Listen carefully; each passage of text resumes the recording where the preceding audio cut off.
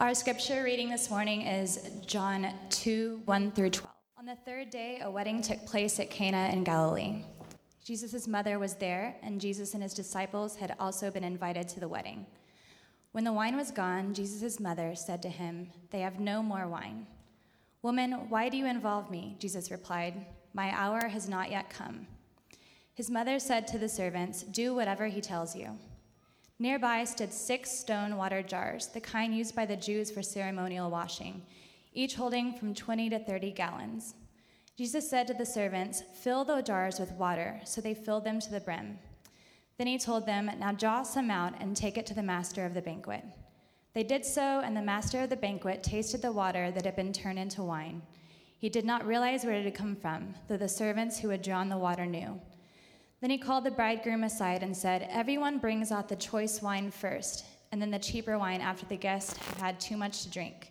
But you have saved the best till now." What Jesus did here in Cana of Galilee was the first of the signs through which he revealed his glory, and his disciples believed in him. After this, he went down to Capernaum with his mother and brothers and his disciples. There they stayed for a few days. This is the word of the Lord. We are in the middle of a series that we're calling At the Table. We are looking at, thanks so much. We're looking at different passages where Jesus uses the table to teach people about grace. If you were to look at many of the stories of Jesus, it seems like Jesus was going from meal to meal and using that table to draw people together and for them to experience nearness, relationship, and healing. Last Sunday, we didn't meet as a church, and in this way, we met as a church in different homes. We called that Sunday morning our brunch church. So we met around tables and gathered people together, and because we want to experience what does it look like to see the table as a place where we can gather and experience relationship and community and wholeness. For many people here in this room, you might be new to Scripture, and we love that. We love the fact that some of you are coming in with a sense of openness, but maybe you don't have the background or understanding of what Scriptures are actually teaching. We actually purchased a bunch of Bibles for you. So if you don't have a Bible and would like one, we have a bunch of Bibles for you at our guest center. For those unfamiliar with Scripture, the 4 gospel accounts that were written about Jesus' life and ministry, they weren't written at the same time. Many of us, we think, well, they must have been done at the same time. Mark was written first, and then Matthew and Luke came after that. And then the book of John came. And it had some time before it came out, almost as if the writer, John, if he was sitting there and ruminating about what was that really about? Like, what really happened? John replayed memories and remembered things that Jesus said, and all of a sudden, you can tell from his writings that he began to draw layers to his experience with Jesus. And so we find in John's gospel, it almost reads like poetry. It almost reads with just this richness and layeredness to the Scripture, and that invites us to slow down. And just like you wouldn't read poetry and try to just pull out data, you read poetry and you find yourself wondering, how could I enter this story? The book of John is written that way, and especially we see here in this passage just a really rich story about what Jesus was up to. This was the first miracle in the book of John. So Jesus' first miracle was not healing someone, curing someone's blindness or illness. His first miracle here takes place at a wedding, and there's something for us there. We're going to talk about this passage on 3 different levels. We're going to first talk about it as a table for the wedding. Secondly, we're going to talk about it as a table for the original hearers, so the people who heard John for the first time, what they would have understood. And then lastly, we're going to talk about a table for us. What might this passage mean for us? So first we find in verses 1 and 2 of John 2, on the third day, a wedding took place at Cana in Galilee, and Jesus' mother was there, and Jesus and his disciples had also been invited to the wedding. I first off just think it's just wonderful that Jesus was the type of person that you would want at your wedding, right? We have this idea of God being some aloof, distant, perhaps maybe disciplinarian, and Jesus here breaks that mold. Jesus is someone you want at your party. And Jesus also seems like he brought his entourage with him wherever he went. So it was Jesus and his disciples are here at this wedding. And these weddings, they lasted longer than our weddings usually do, which I know for many of you who have just married off kids, you are grateful we don't live in that day and age. But these weddings, they lasted around a week, that the whole community would gather, and the couple would wear their wedding garments for the week, and the couple would have to host this festival for the community. It was a huge, huge deal. So we understand the problem that we see here in verse 3. When the wine was gone, Jesus' mother said to him, "They have no more wine."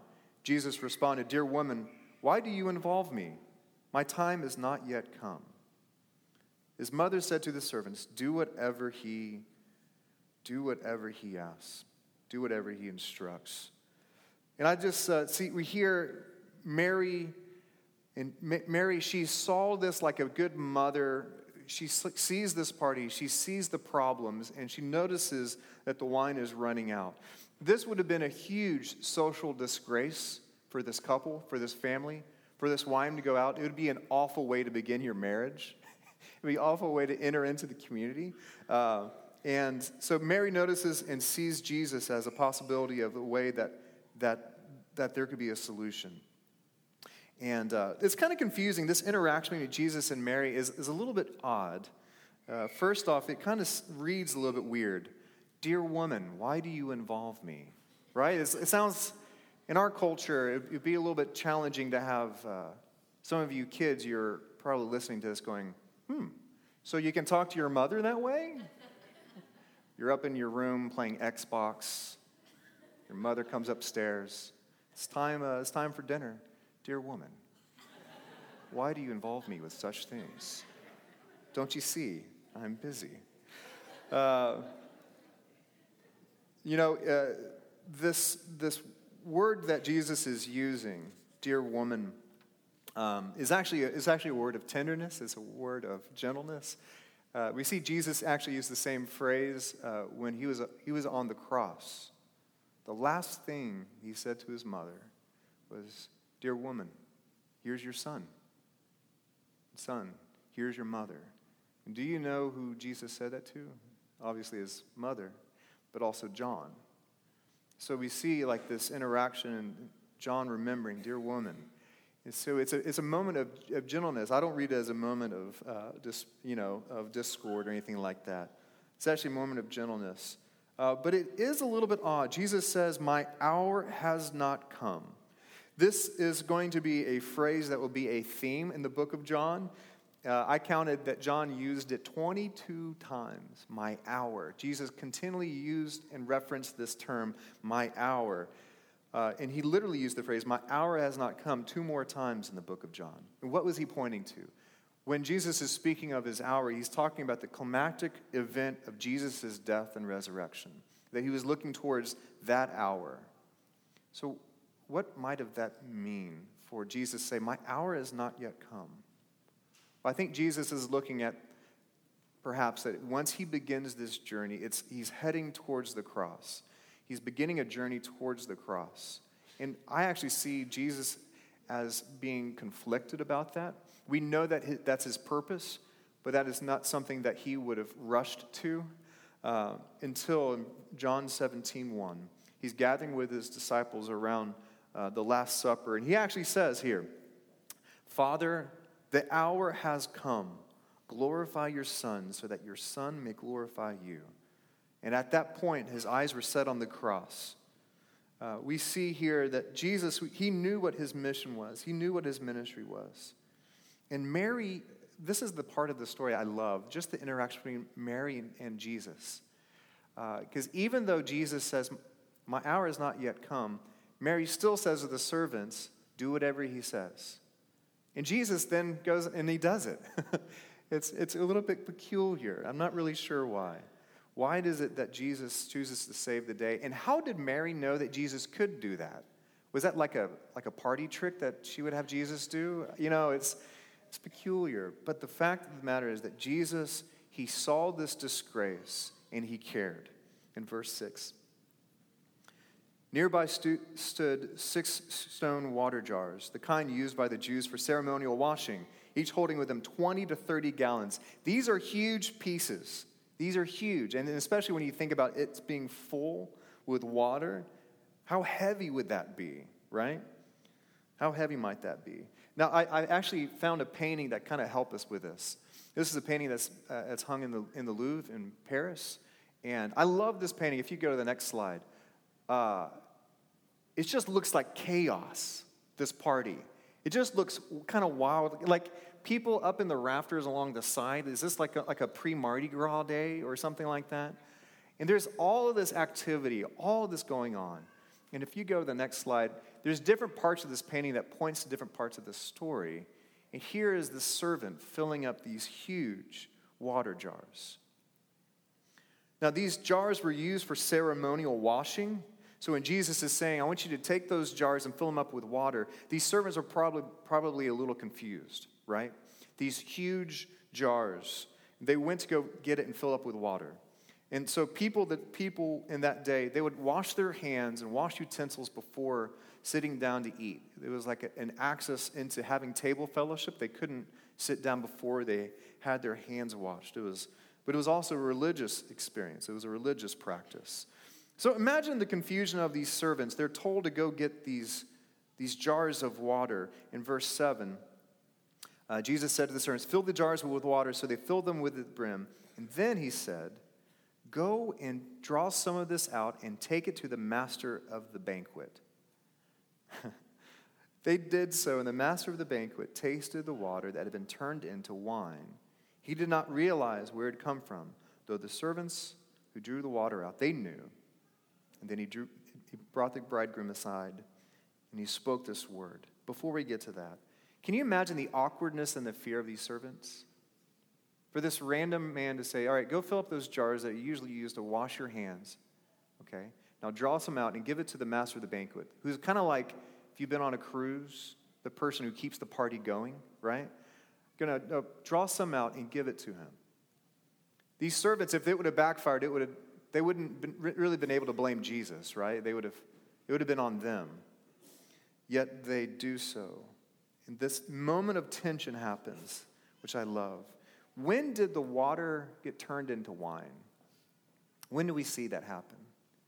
It really doesn't say. It really doesn't say when it happened. Somewhere between when they filled up the jars and when it was given to the master of the banquet, it was turned into wine. Almost to say something about who Jesus is. Did Jesus grandstand this miracle? Did he stop the party? Did he say, guys, I'm going to do something and people will be talking about it for thousands of years, so I hope you appreciate it? Did he even draw aside the bride and the groom? Did he even tell his mother Mary? No, Jesus, he lives a different way. He ministers in a different way. Other than his disciples, who are the ones that got to see Jesus' first miracle? Who got to participate in it? It was the servants. And this is the way of Jesus. He denies the affection of the crowds. He dodges the promotions of the powerful. Instead, he goes to the people in the shadows. He goes to the people who have learned not to be noticed. And he says, I want you to see my glory. I want you to taste my kingdom. I want you to see who I truly am. This is the way of Jesus. He does it time and time again. We see here that Jesus, he does care about social disgrace. He did see this bride and this groom and the disgrace that would have been in their marriage and this new life. And he provided a way out. Jesus did that time and time again. We might think that God only cares about our soul, about us getting to heaven or something like that, but we see in Jesus that God cares about the fullness of who we are as people. God cares about our bodies, our minds, our spirits, and even our social health. We see oftentimes when Jesus would do something miraculous to people, he would also restore them into community. He'd say, I want you to not follow me. I want you to go back to your hometown. Or for the people who were lepers, who were cast out of the religious community when Jesus healed them, he said, I want you to go to the temple. I want you to show yourself to the priests. I want you to be restored. For us as a community, we want to help restore people socially as well. We want to see people who have experienced injustice and pain, been cast aside, and we want to help lift them up and help them experience the God-given value that they have. We see here that Jesus created and saved this wedding table. He revealed himself. He covered a disgrace. But there's another layer deeper for the people who originally would have heard this. This is a table for the original audience. Something deeper that they would have picked up on that we might. And it has to do with the jars. Ceremonial washing to wine. There seems to be something to that we could learn. You see that these washings, like I said earlier, was a prerequisite for someone to be able to sit down and have table fellowship. It was a way of cleaning themselves before they could enter into relationship. And you see the problem with that. To be able to have this kind of religious cleansing before you can enter into relationship. Jesus took that, which was a barrier for some people, before it being able to have a relationship, to come as you are. Jesus took that and turned it into something totally different. You see, religion is great at creating barriers. Religion is great at building fences. You see, fences protect. Fences block out those who we don't want. It clarifies who's in and who's out. For someone who is outside of that culture, for them to be able to sit down at the table, they would not have known how to wash themselves, to prepare themselves. And religion is really good about excluding some people and letting other people in. Do you believe what we believe? Will you act how we act? If so, then you're allowed in the fence. You see, with Jesus, Jesus was not about building fences. Jesus was about creating a table. And the difference between fences and a table is this. With fences, the question is, will you believe in what we believe? Will you act like we act? Those are the questions of religion. And the question with Jesus is this. Are you hungry? Are you thirsty? This is the question of the gospel. And the gospel and religion they're not the same. The question of the gospel is, do you have a hunger in your life? And are you willing to turn and trust in Jesus to provide for that? You see here that Jesus took that which resembled the law, that which resembled barriers, and instead he turned it into wine. He created a party. We see Jesus that he took that which distinguished who was inside and outside, and he demonstrated that this whole community is gathered in for this party, this celebration. This is the way with Jesus. That Jesus, he wanted to dismount the power of religion in that day and in our day so that we all could come as we are to this table and experience grace and friendship. This is the way with Jesus. It's no wonder where Jesus went right after this passage in John 2.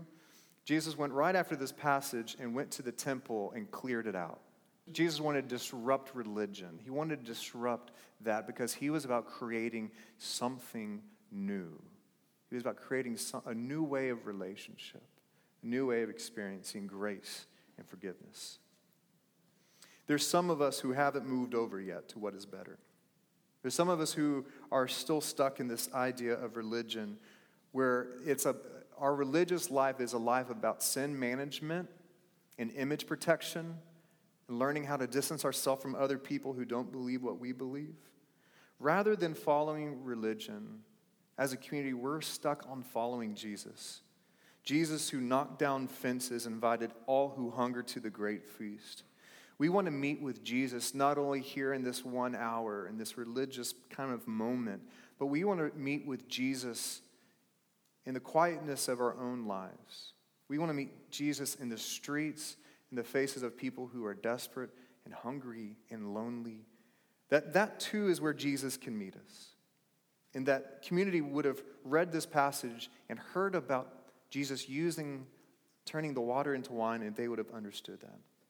Finally, but there is a table for us.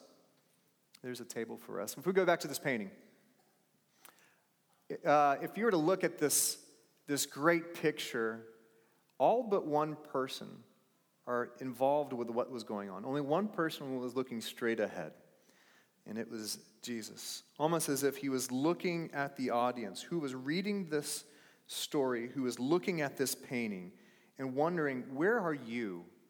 Where are you in this party? I imagine if Mary knew about this shortage, the bride and groom were sweating about it. And I think that one thing for us to know is that many of you might feel like you're running low in your life. Many of you might be feeling like you're getting a little bit bankrupt. And I just want to say that Jesus notices. That Jesus notices and cares when we're low on joy, when we're low on hope, when we're low on finances, we're low on friendship, that with Jesus there is an unexpected provision. And this wedding proves that. And that provision is mostly found in him. Not in what he gives us, but is actually found in who Jesus is. Is there anything to the fact that Jesus did this first miracle at a wedding? Why a wedding? I want to share that this one miracle is a foretaste of what Jesus was up to. That not only for this one wedding, but for your life as well. For what happens at a wedding. I personally love weddings. I love the crab cakes. I love the community. I love people, like your people of different parts of your life merging together and the awkwardness of it. The person who coached my soccer team is right next to my college roommate. Like it's just so weird and fun. There's something to the fact that Jesus created this moment at a wedding, I think. Because it was a foretaste of what Jesus' message was always going to be, and what the true miracle is. For what happens at a wedding is a celebration of when two become one. It's a celebration of intimacy and of unity and of oneness. And again, this is your story. That Jesus, what he was doing there at this wedding, is it was a foretaste of the fact that Jesus' ministry and his mission was that he could go to people who feel like they're far and perhaps unlovable and say, I choose you. You are mine. I'm going to give you a new name. I'm going to bring you in, and no one else can undercut our relationship. When people had an encounter with God, oftentimes they would receive a new name. Almost like there's like this new beginning, a new chapter in people's life. And Jesus has this promise for you and I that he can begin a new chapter in our life, one marked by his grace and his mercy. Jesus loves to create new beginnings. For he's the one that said, I can make all things new. And some of you today might be in need of that promise. You might be in need of a new chapter in your life. Maybe it's a new chapter in your relationship with God. Maybe it's a new chapter in your relationship with other people, someone in your family. Maybe it's a new chapter in your journey through addictions. And you failed, and you're just desperate for a new beginning. What I would say to that is, if you're in need of that new chapter, look at this table. Jesus has prepared it. Take a seat. Join the wedding party. This first sign that Jesus did in the book of John, Jesus continues throughout all of Scripture and through our life. And by the way, this is also how it ends. One of the last pictures we receive in Scripture is from Revelation chapter 21. One of the last pictures that God wanted us to have is an understanding of how this ends. Hear these words about another wedding. Then I saw a new heaven and a new earth, for the first heaven and the first earth had passed away, and there was no longer any sea, which is like this idea of there's no more chaos. I saw the holy city, the new Jerusalem, coming down from heaven, from God, prepared as a bride, beautifully dressed for her husband. And I heard a loud voice from the throne saying, look, God's dwelling place is now among the people, and he will dwell with them. They will be his people, and God himself will be with them and be their God. You see the intimacy. Do you see the claim that God has of ordaining and beautifying a bride and having that bride come, and for Jesus to say, for God to say, I am going to be with them and they are going to be with me, for I will be their people, or I will be their God and they will be my people. In verse 4, he will wipe every tear from their eyes. There will be no more death, no more mourning, nor more crying, nor more pain, for the order of things have passed away. He who's seated on this throne said, I am making everything new. The miracle that Jesus did in Cana is still the miracle that God is doing here and now in your life, that Jesus can make all things new, and he will continue to make all things new until we come to the end of time, when for once and for all, Jesus will restore us back to our home, back to this great feast, and we will experience who we truly were created to be. This is the foretaste of how the story ends and how your story ends. And just like the master of the banquet said, the best is still yet to come.